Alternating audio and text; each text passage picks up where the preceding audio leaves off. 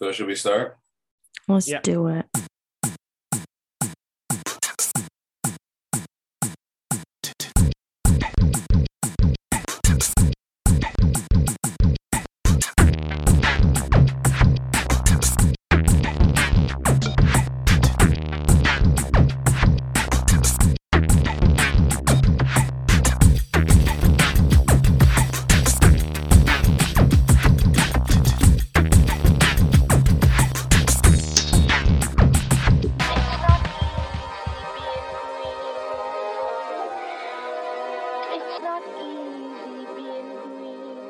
Hello, hello, hello, hello. This is, oh goodness, this is the wonderful Green Majority, Canada's greatest environmental radio show. And we are on CIUT 89.5 FM, or on your excellent local community radio station. And my name is David Hostetter. I'm Lauren Latour. And I need it to be clear that when we say Canada's greatest environmental news show, we're joking a little bit. But when we say that your local radio station is excellent, we're not joking about that. We are genuinely very grateful for local community-driven radio and media.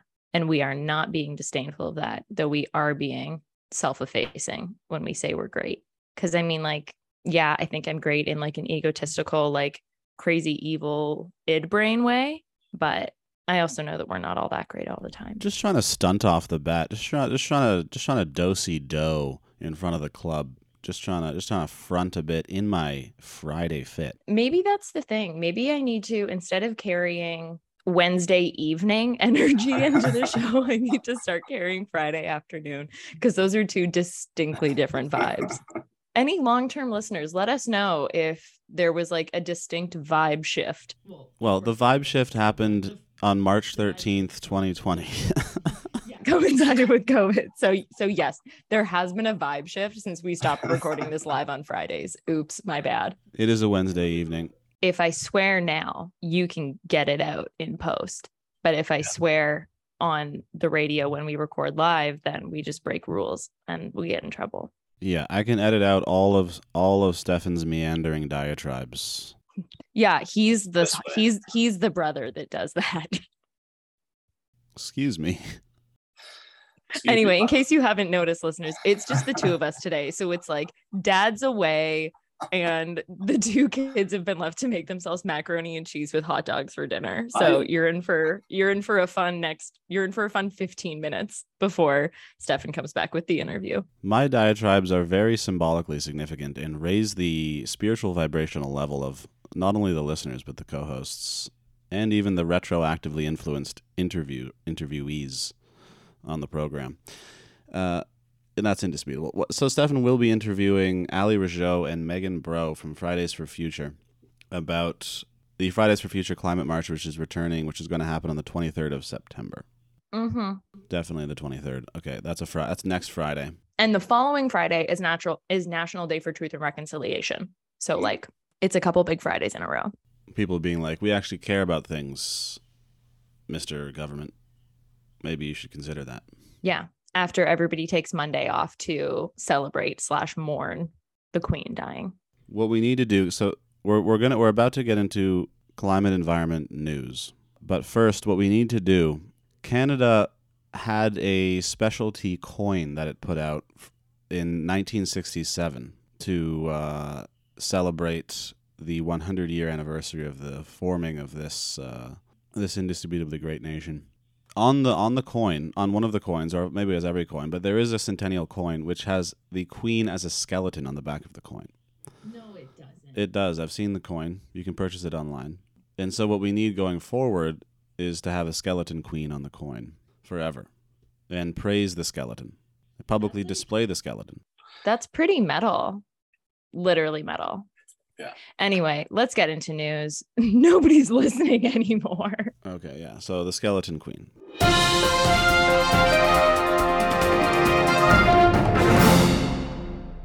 The World Meteorological Association has put out its 2022 United in Science report, which brings together the opinions of the largest international climate science organizations.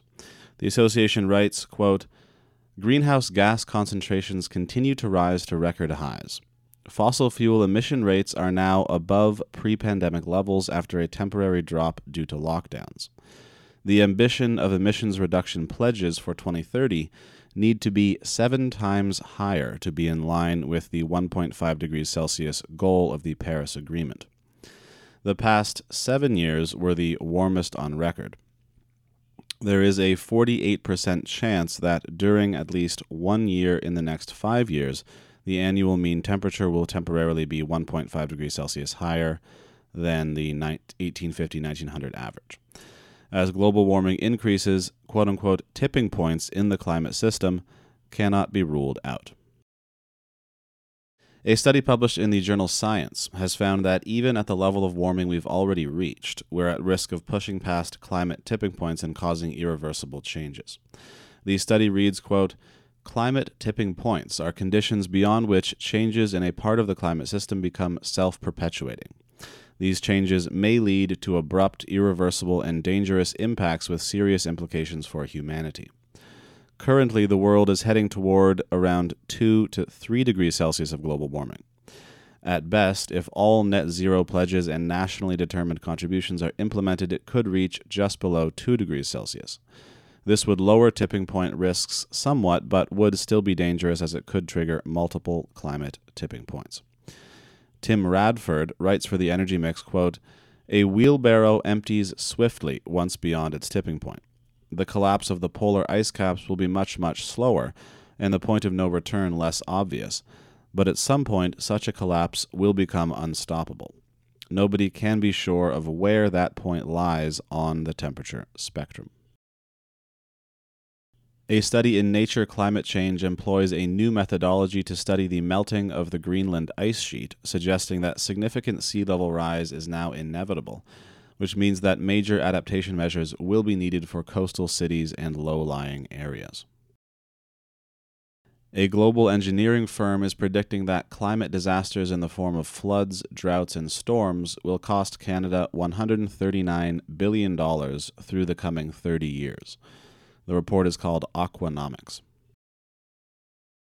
A study published in Communications, Earth, and Environment is projecting that current CO2 emissions trends will cause there to be, by 2100, weeks on end of temperatures too hot for anyone to be outside in tropical regions. Hong Kong has just had its record for the hottest day in September broken twice in 1 week. Shehbaz Sharif, the Prime Minister of Pakistan, says that parts of his country look like the ocean now. 1,343 people have officially died so far from the floods. And now that the floods recede, there are fears of waterborne diseases emerging. Russia has turned off its Nord Stream 1 gas pipeline to Europe. The United States is helping with energy demand in Germany to help them through the winter. Energy prices in the UK are expected to rise 80% this winter. Liz Truss, the appointed successor of Boris Johnson, is now the Prime Minister of the UK, and she has chosen an apparent climate change denier to lead the energy ministry, and she has plans to increase oil and gas drilling in the North Sea. India will miss its renewable energy goals this year by a half.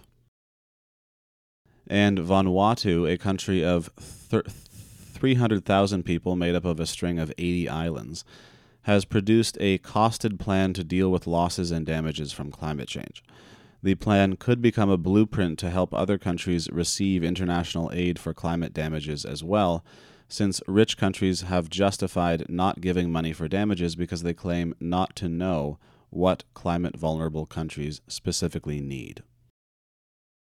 Yeah, so just jumping in really quickly to talk about this Vanuatu plan story. So we've talked about loss and damage on this show a lot, but B, we've also talked about NDCs, or nationally determined contributions, that each nation who is like party to the Paris Agreement has to submit every year ahead of COP. They're not necessarily altered every year, I don't think. Either way, they submit them.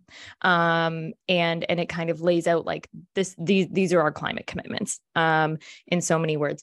And usually most climate plans, most nationally determined contributions include like a target for emissions reduction, and then they dig into like mitigation and adaptation measures that have probably a certain degree of finance or in some cases requests for finance tied to them. What have never been submitted before, this new report from this plan from Vanuatu is kind of doing it for the first time, is in addition to outlining mitigation and adaptation measures, they're also outlining loss and damage measures, which, like Dave said, is kind of groundbreaking because it allows them to then say to nations in the global north like Canada, this is exactly what we mean when we say loss and damage, and this is exactly how much money we need when we say we need loss and damage funding. And you no longer, global north country, get to say, well, we don't know what you mean, we don't know how much money you need, so therefore we can't help you. Like, this is a way of them being like, no, we do know exactly what we mean by loss and damage, and we do know what we need, and it's XYZ. So this Reuters story kind of digs into the report, or the plan rather, a little bit, and it outlines that the new loss and damage measures that this Vanuatu nationally determined contribution outline, the measures it talks about are specifically offering affordable microinsurance, ensuring the construction of public buildings and infrastructure minimizes risks, providing essential health care, protecting disaster displaced people, and possible relocations of communities away from threats. So again, those are all things that it's trying to remedy the effects of like already felt climate disaster. So it's like, again, with like mitigation and adaptation, you're adapting your country or you're adapting infrastructure in order to kind of like offset the worst effects of climate disaster. In mitigation, you are maybe adapting infrastructure to prevent climate disaster. So it's like mitigative measures are solar panels, adaptive measures are a seawall, and then loss and damage is like insurance to pay for the damage that you couldn't adapt away from, or money to help folks relocate once their homes have been swept away by floods, if that makes sense. So anyway, yeah, this is a really cool, like Dave said, kind of groundbreaking new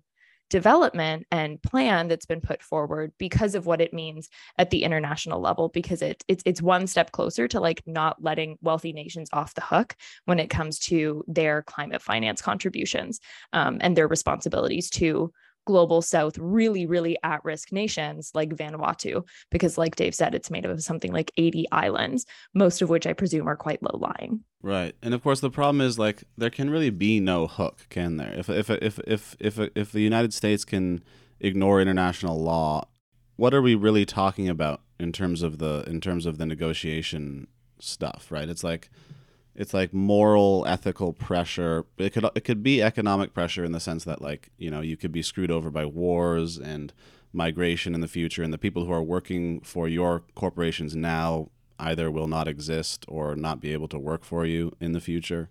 Well, like, yeah, basically, because it's like in the case of these sort of like international treaties, yes, you're signing up for it. Yes, you're making a commitment, but there are no legal ramifications. It's not like you're going to be pulled into like the International Criminal Court and like Biden's going to be fined or whatever for not sort of like upholding his end of the deal when it comes to the Paris Agreement. So like, at least not as far as I'm aware. If anybody out there is more well versed in the legalese of these things, please correct me. But my understanding is like, yeah, there is no sort of like legal infrastructure to hold these global north nations accountable. What it actually is like you said, it's like appealing to like their moral and ethical and kind of the co-benefits that they could experience from bolstering their international climate finance contributions. Like when Justin Trudeau bumps up our climate finance contributions, or like just this past week, we've increased the amount of money we're sending to Pakistan to help people who are experiencing displacement from floods. He's not necessarily doing that because of like a moral and ethical obligation. He's doing it because people were upset and because it looks really bad. So it's like, it's a reputation thing, depending on how you as a nation place yourself on the world stage.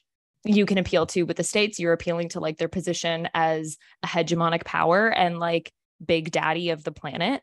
And with Canada, you're appealing to the fact that like we're supposed to be the nice guy.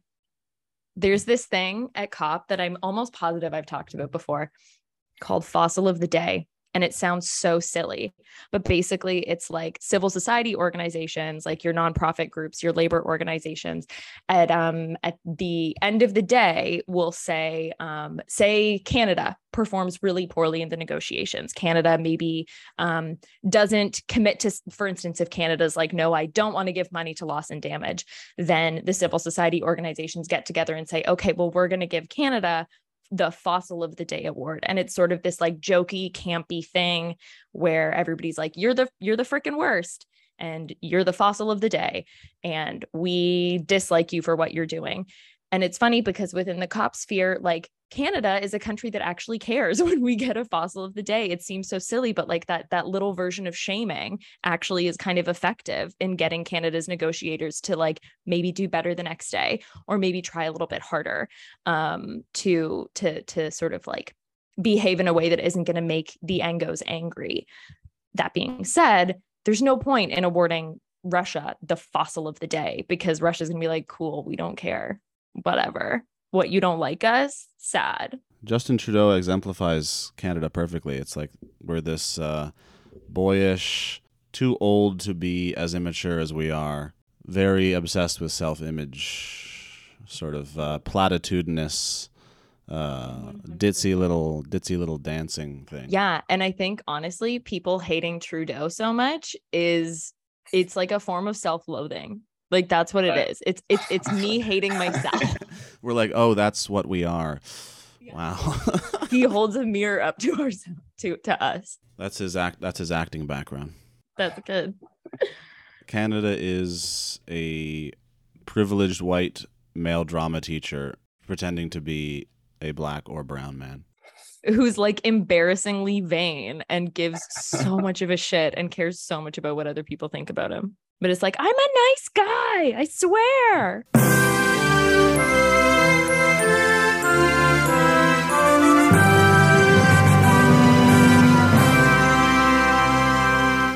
So Canada has now apologized to the Peepekessis First Nation for what it is called a radical social engineering project carried out from 1897 to 1954.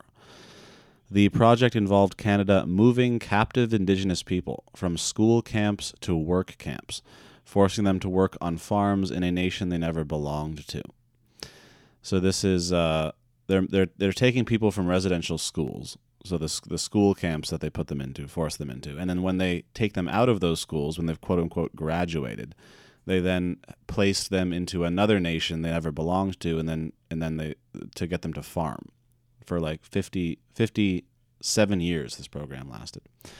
And Canada paid Peepekessis a $150 million settlement last year.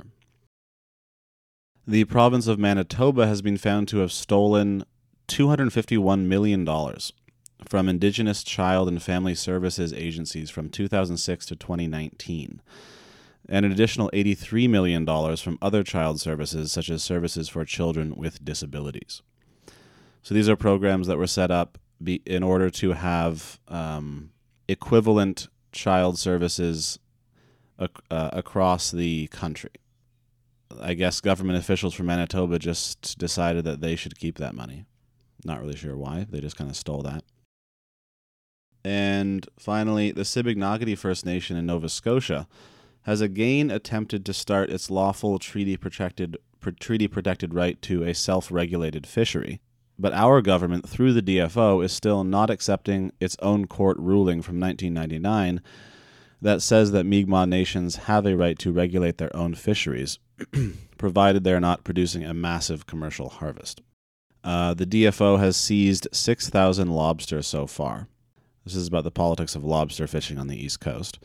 Sibignaagity has previously faced arson and intimidation from other local fishers who do not want them to do what our treaty agrees that they can do. And so first, was it last year or was it the year before? They had launched their fishery. It was the year before, I think, right? They decided they'd had enough of waiting 20 years after this court decision to wait for the government to put out the proper statements for them to have their own lobster fisheries.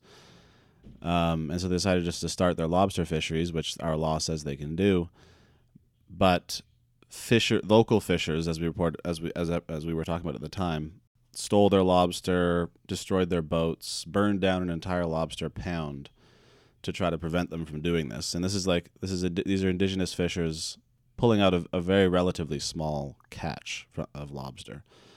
And now the DFO, which is our Department of Fisheries and Oceans, is also preventing the fishery from finally starting. So our law says it can happen, but our institution is saying no. And our institution is still refusing to deal with it in a proper way. So they're just sort of stalling everything.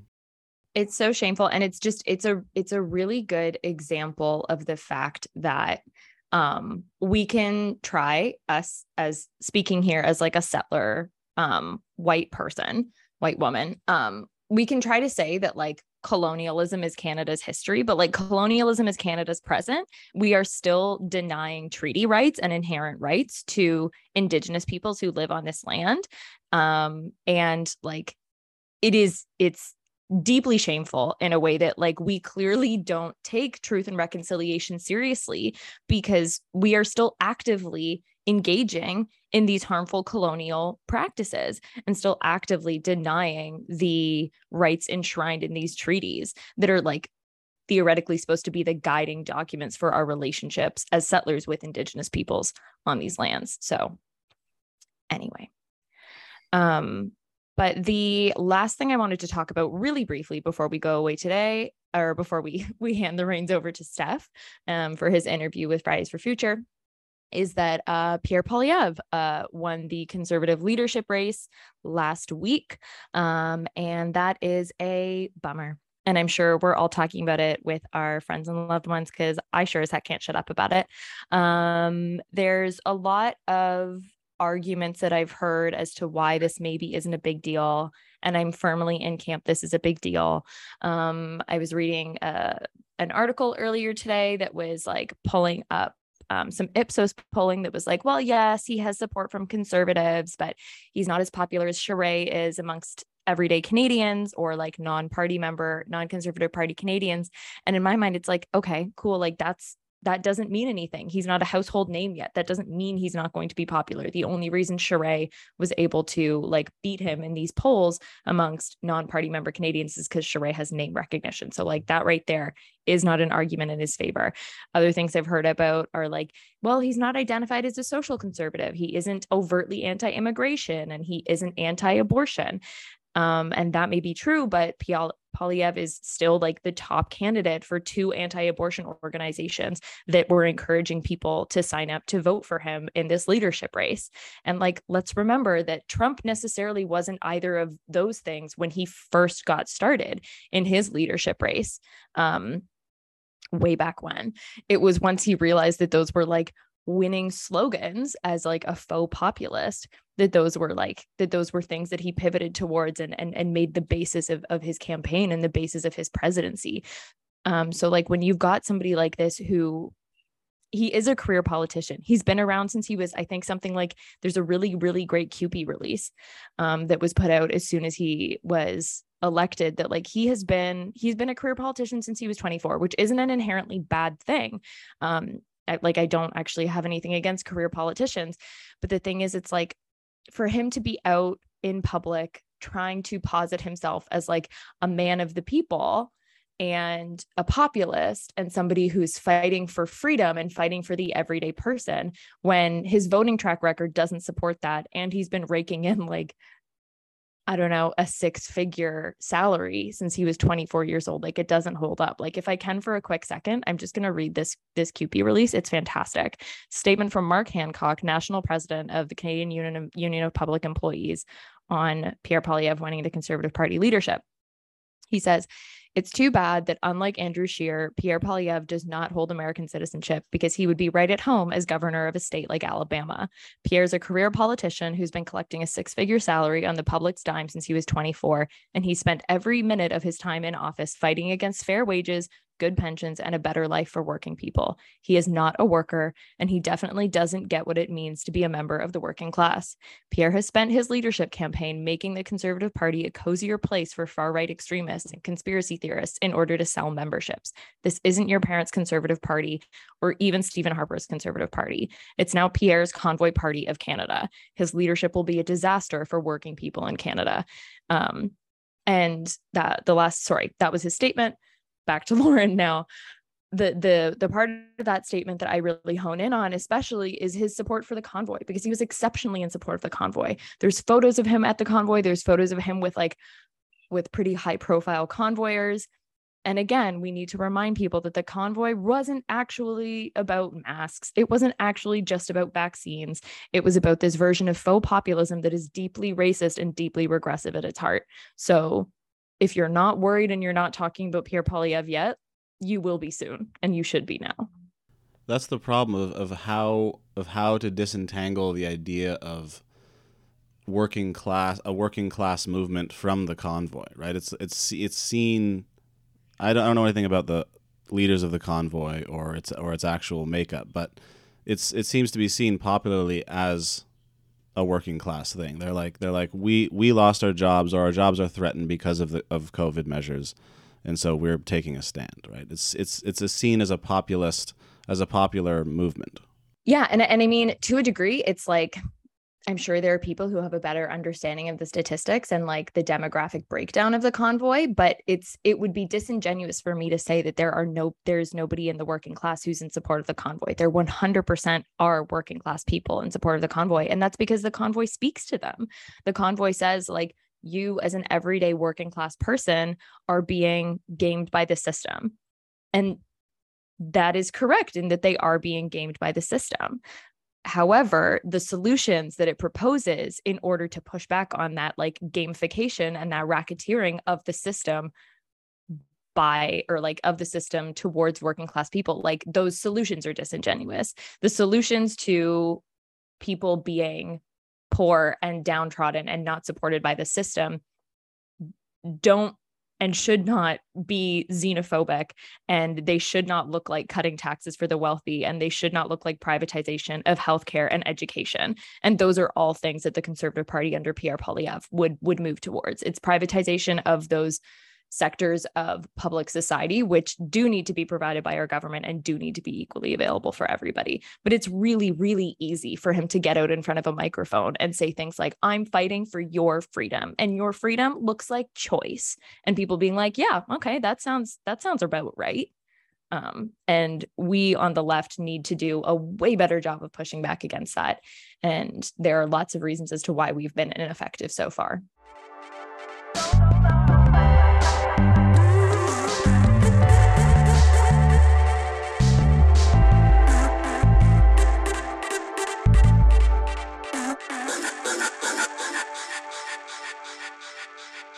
As previewed earlier on the show, my name is Stefan Ostetter, and I am here with Ali Rougeau and Megan Bro, two organizers with the Fridays for Future Toronto. Thank you so much for being here.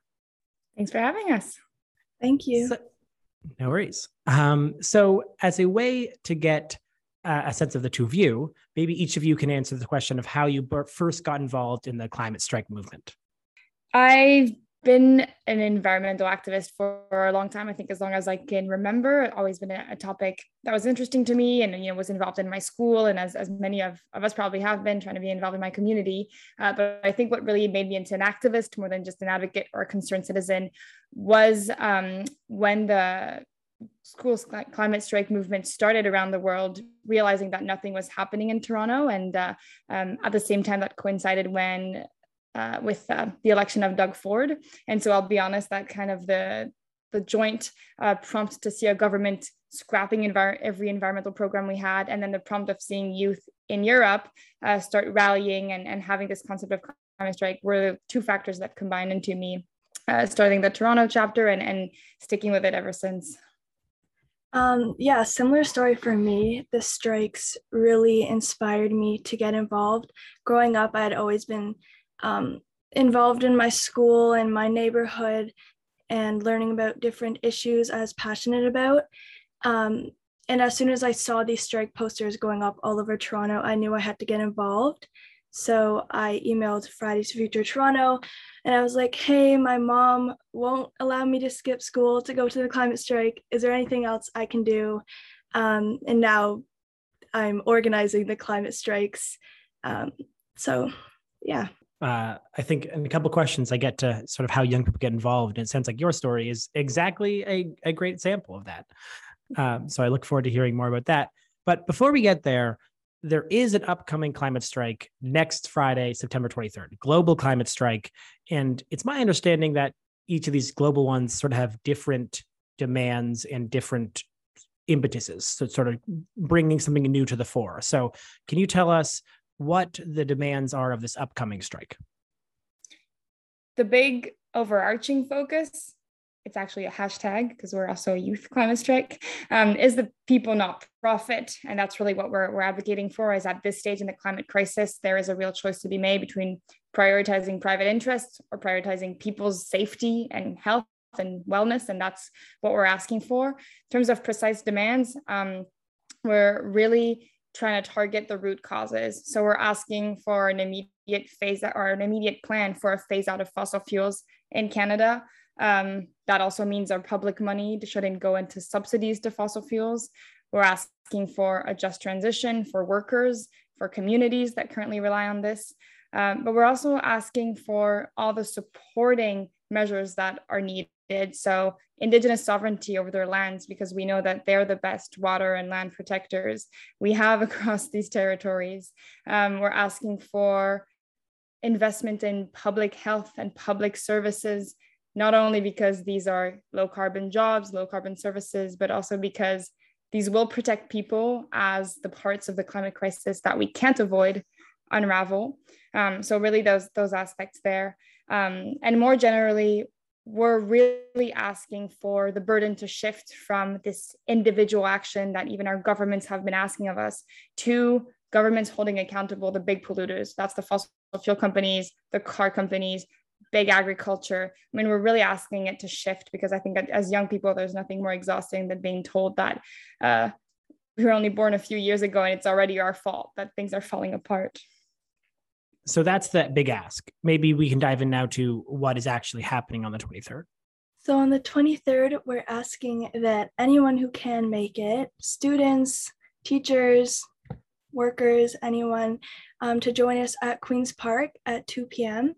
We're going to begin with a rally. We're going to hear from some lovely speakers and performers. So there'll be music there, lots of opportunity to learn about the climate justice movement if you don't already know much about it, or if you want to learn more.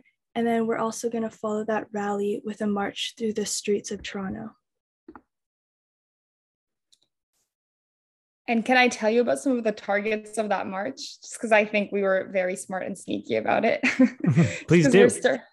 We're starting at Queen's Park, which is where our provincial government sit. And Megan and I have unfortunately had to be many, many times in front of Queen's Park asking for this government to take the climate crisis seriously. And then, I mean, details of exactly which block we're going to be on are, something for you to discover as you join us next Friday. But we're going to pass near City Hall. There's a municipal election coming up, and we think it's so important that at the municipal level, the mayor and the councillors take this seriously. And then we'll be passing through commercial centers and financial district, because it's a little easy to just ask our government to do all the heavy lifting when we know big polluters are private. So we're going to be going to see those investors and those C-suites in the financial district, and also remind them that the pressure's on them as well. Awesome. And by any chance, do you want to talk about sort of the global nature of this? Yeah, so this is a global climate strike. So we'll be striking in Toronto, but there'll be people joining us across the world in their own cities, demanding their own things to their governments and the polluters in their countries. So it's a really amazing feeling to know that you're marching alongside thousands of people in Toronto, but then there's also like hundreds of thousands across the globe. And if they're striking with Fridays for Future Toronto, it will all be under the same hashtag of people not profit. Totally. And we're seeing more and more solidarity between countries where, right now people from the global south, and especially from, for example, Pakistan and regions that are most affected by climate disruption right now, are kind of asking us in the global north to strike twice as hard, twice as much, really, because they know that they're being affected right now. So that's kind of the international feeling we're getting as well. Yeah, that makes sense. If there's certainly a time for global solidarity right now, given the number of places that are being impacted in the upcoming, COP27. So a bit of a shift gears here, because y'all have been doing this again, as you mentioned, for quite some time. And I think it's interesting and useful to talk about the challenges. The last big climate strike was right before the pandemic. We covered that live on the show in a fun way. We actually were like literally having people, I was on the ground, people were calling into the show. It was a really interesting and fun vibe. And it was huge, truly, truly massive. A couple of days later, it successfully got the city of Toronto to declare a climate emergency. And there really felt like a ton of momentum going on and moving towards climate change at the moment. Only, of course, 5 months later to be shut down to the pandemic. And from all the conversations I've had with activists, I'm certain that one of the that was a challenge. It's very hard to organize during the pandemic. So I'm curious if you two can talk about your experiences, trying to do that, navigating the pandemic, and why it's so exciting to get back on the streets in a big way that we can do finally again in September. Yeah, it was a difficult moment. Megan, I think you should start, because you've led a lot of Zoom strikes and they don't feel the same. Oh, yeah. So I have a different perspective than Ali, because I actually begun organizing as an online activist. When I joined Fridays for Future Toronto, it was at the beginning of COVID. And it's definitely difficult to engage with people online, and it's hard to connect with them because you can't have those like side conversations.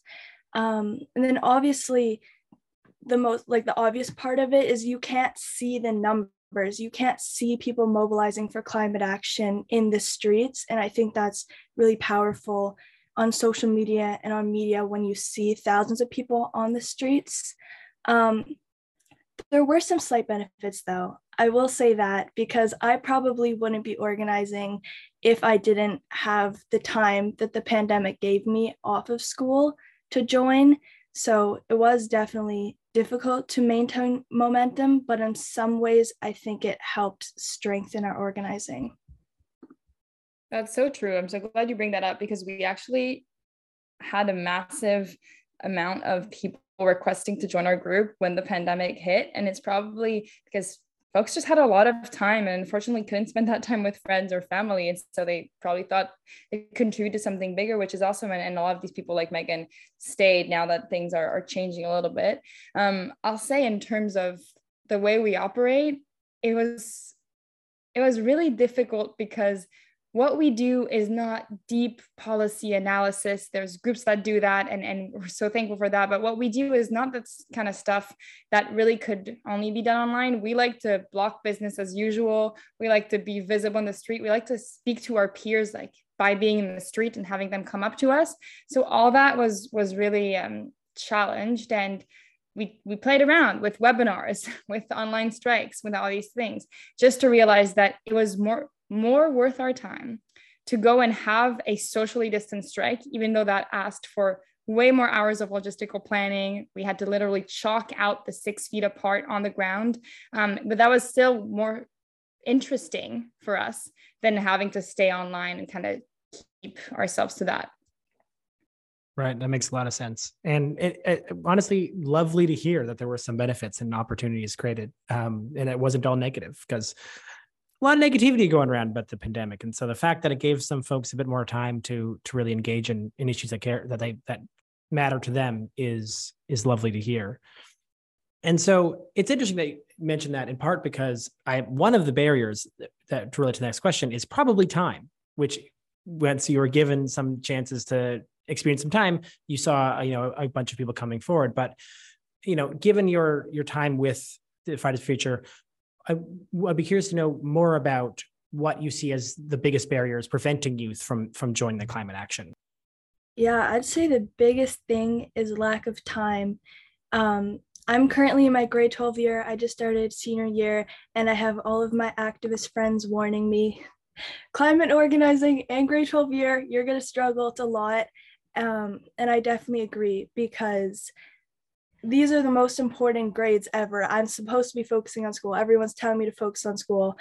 And then we have this climate crisis that I personally cannot ignore. So I'm organizing, and right now I'm trying to like fit meetings in during my lunchtime, and it's just a lot to manage. So I think a lot of high school students and youth are dealing with school, extracurriculars, applying to universities, etc., that they don't even want to think about the climate crisis or about the climate movement, or they don't even have time to think about it, because it's definitely not a light topic or thing to jump into.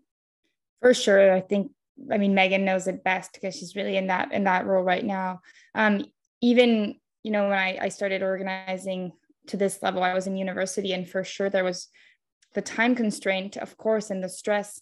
But there was also this feeling often of, these are odd ways to spend your 20s. And there's many times where I'd be like, I'm really making a choice between hanging out with friends and being on a Zoom call on a Friday evening. I mean, those are, you have real moments when you're like, is it really worth it? And if you're not with peers, that happens even more. So I think that's an additional barrier that people will have. And the way you overcome it is really to start making friends within the climate movement, so you can do both at once. But for a moment, it's really difficult.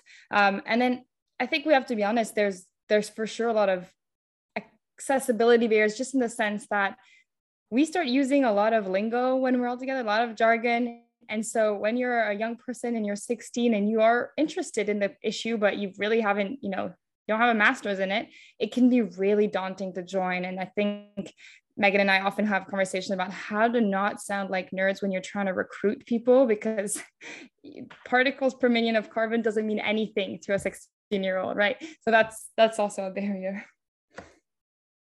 Yeah, for sure. Trying to find ways to talk about this that is both of accessible but also accurate is, to me, the biggest challenge. Like the number of times I've gone back and forth between like, do we say GHGs here? And you're like, no one understands what that means. But you're like, but greenhouse gas emissions is what we care about. It's not just carbon. And it gets like, you spend like 20 minutes going back and forth about that single conversation. And then that times, parts per million, man, you're diving deep on that one. But yeah, those are great points. Thank you so much. And so the follow-up there again, I guess, is actually just like, for the folks and youth who are coming to you, who you do come across, who want to get involved in climate action, but see these barriers and have a hard time imagining themselves overcoming them. What's your go-to advice to get them sort of started out in that journey? We take whatever we can offer and really try to make it interesting to them, in the sense that people don't join the climate movement for their volunteer hours most of the time, but if we can sign off on their volunteer hours for high school, then let's make that a thing, right?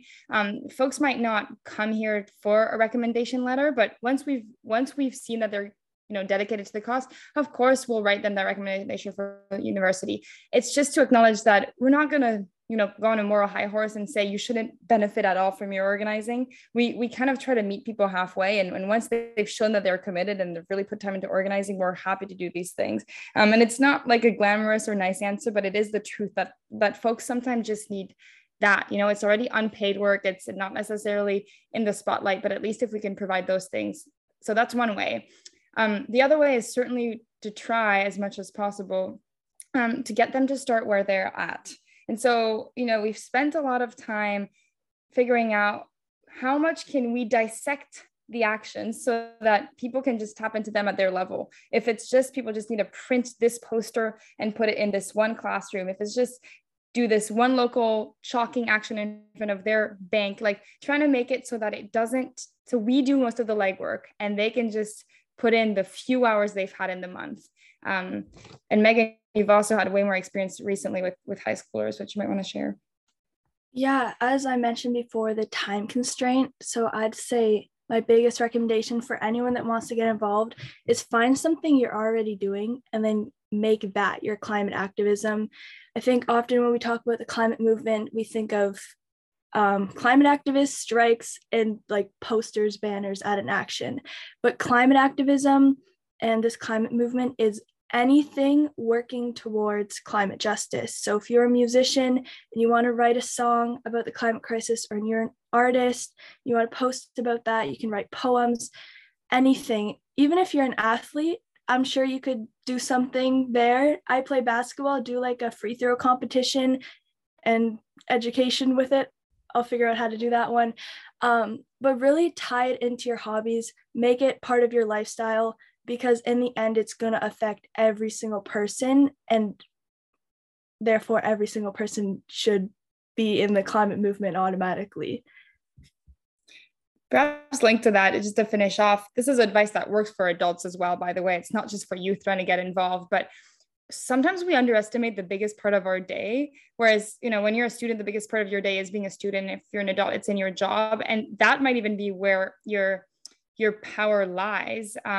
If you just want to do your normal school day, but ask at every class, but how does this relate to the climate crisis? I can promise you by the end of the day, teachers are going to be speaking to each other and saying, okay, we need a curriculum on this. And that's your climate activism for the month. I mean, really, but you have to actually do it. And perhaps it's having that idea or having that courage.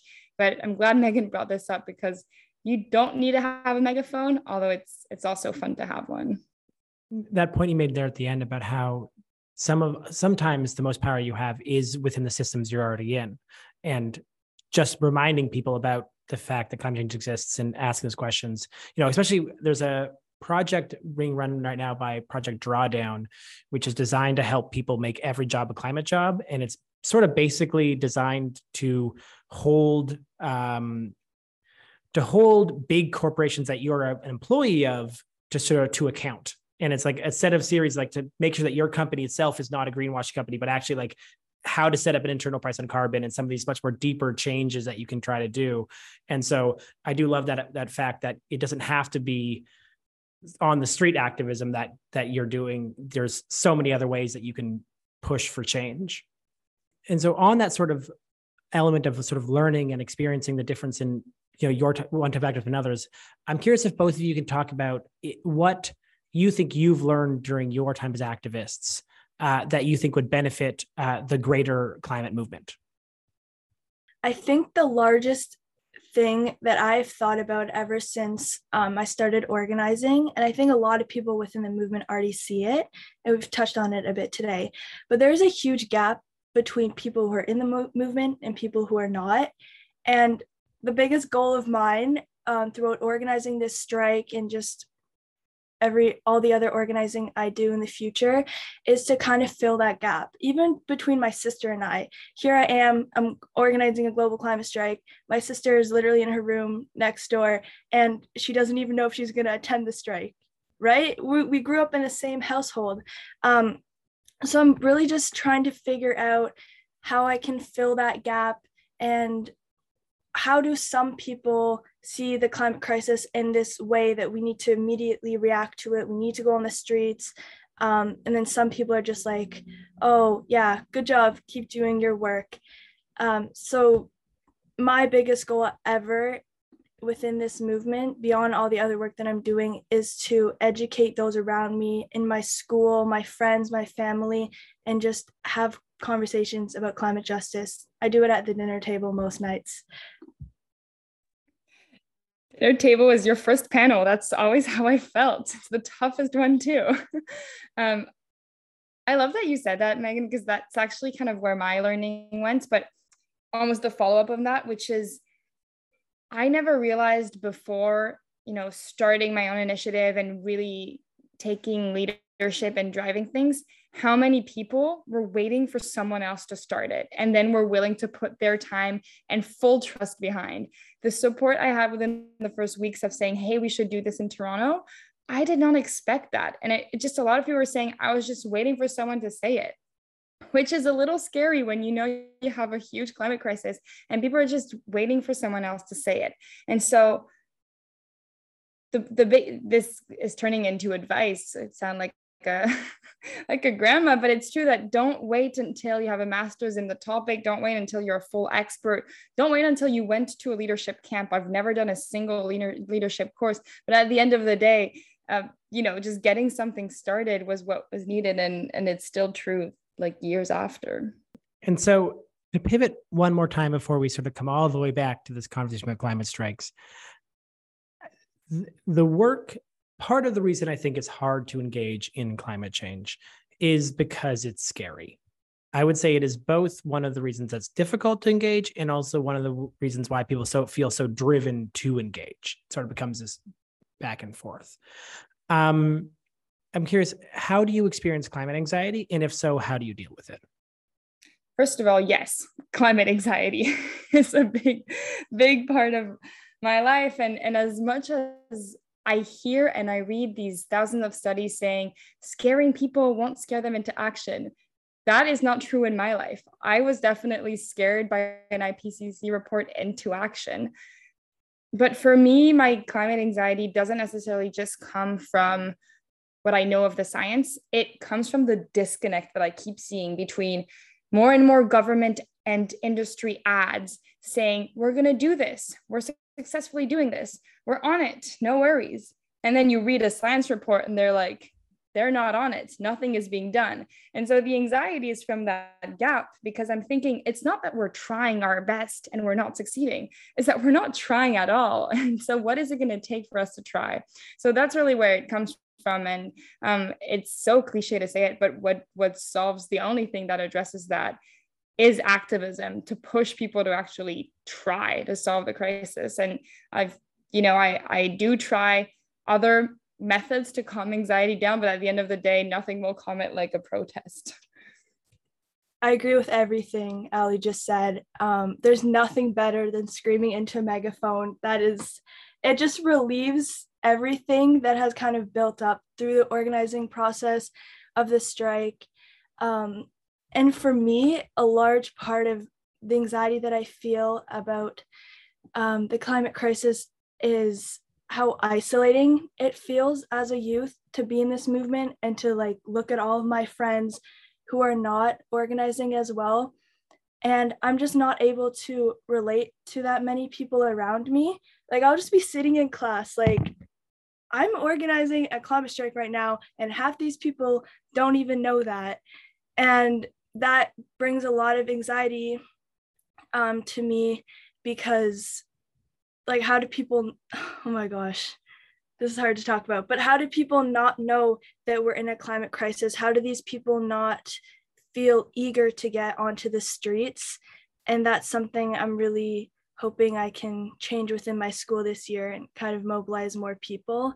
But climate anxiety, yes, a lot. Every single day, I literally set up my phone and I rant to it and I cry to it. It's a real thing. And I really hope that more people can kind of see into the movement and get involved. Which brings me to a perfect segue to this last question, which is, if folks are hearing this and they do want to get involved, how can they do so next Friday? Next Friday, you just have to meet us at Queen's Park, 2 p.m., and march with us. Bring anything you want that makes a lot of noise, because we're trying to make a lot of noise to disrupt those board meetings. Bring funky signs so we can make it in the media cycle for days if needed. And most importantly, if you can't join and you can't be there in person for a variety of reasons, amplify. I mean, seriously, one of the best things you can do is send an article about the climate strike on your family group chat or on your class group chat and say, hey, why don't we do this locally? Or what would be our version of this? Start the conversation and then join us whenever you can and in whatever way you can. Yes, just show up, please, whether that be physically at the action. We'd love to have you there. Or if it's even just talking to your one friend about the climate strike, anything we can do to build the movement is going to benefit us all. And I can plug our website as well if you want to learn more information about the strike. It's fridaysforfutureto.org, TO as in Toronto. And then our primary social media account is Instagram, which is @fridaysforfutureto. And then from there, you can find our other social accounts. And if you're interested in getting more involved, there are opportunities to volunteer. Thank you to so much Ali Rougeau and Megan Bro, organizers with Fridays for Future Toronto. If you're in the city, go next Friday, go to Queen's Park and meet them for the Global Climate Strike. If you're not in the city, there are climate strikes happening all over Canada and the globe. So I'm sure you can find one close to you as well. Thank you two so much, and see you on the streets. See you on the streets. Thanks so much.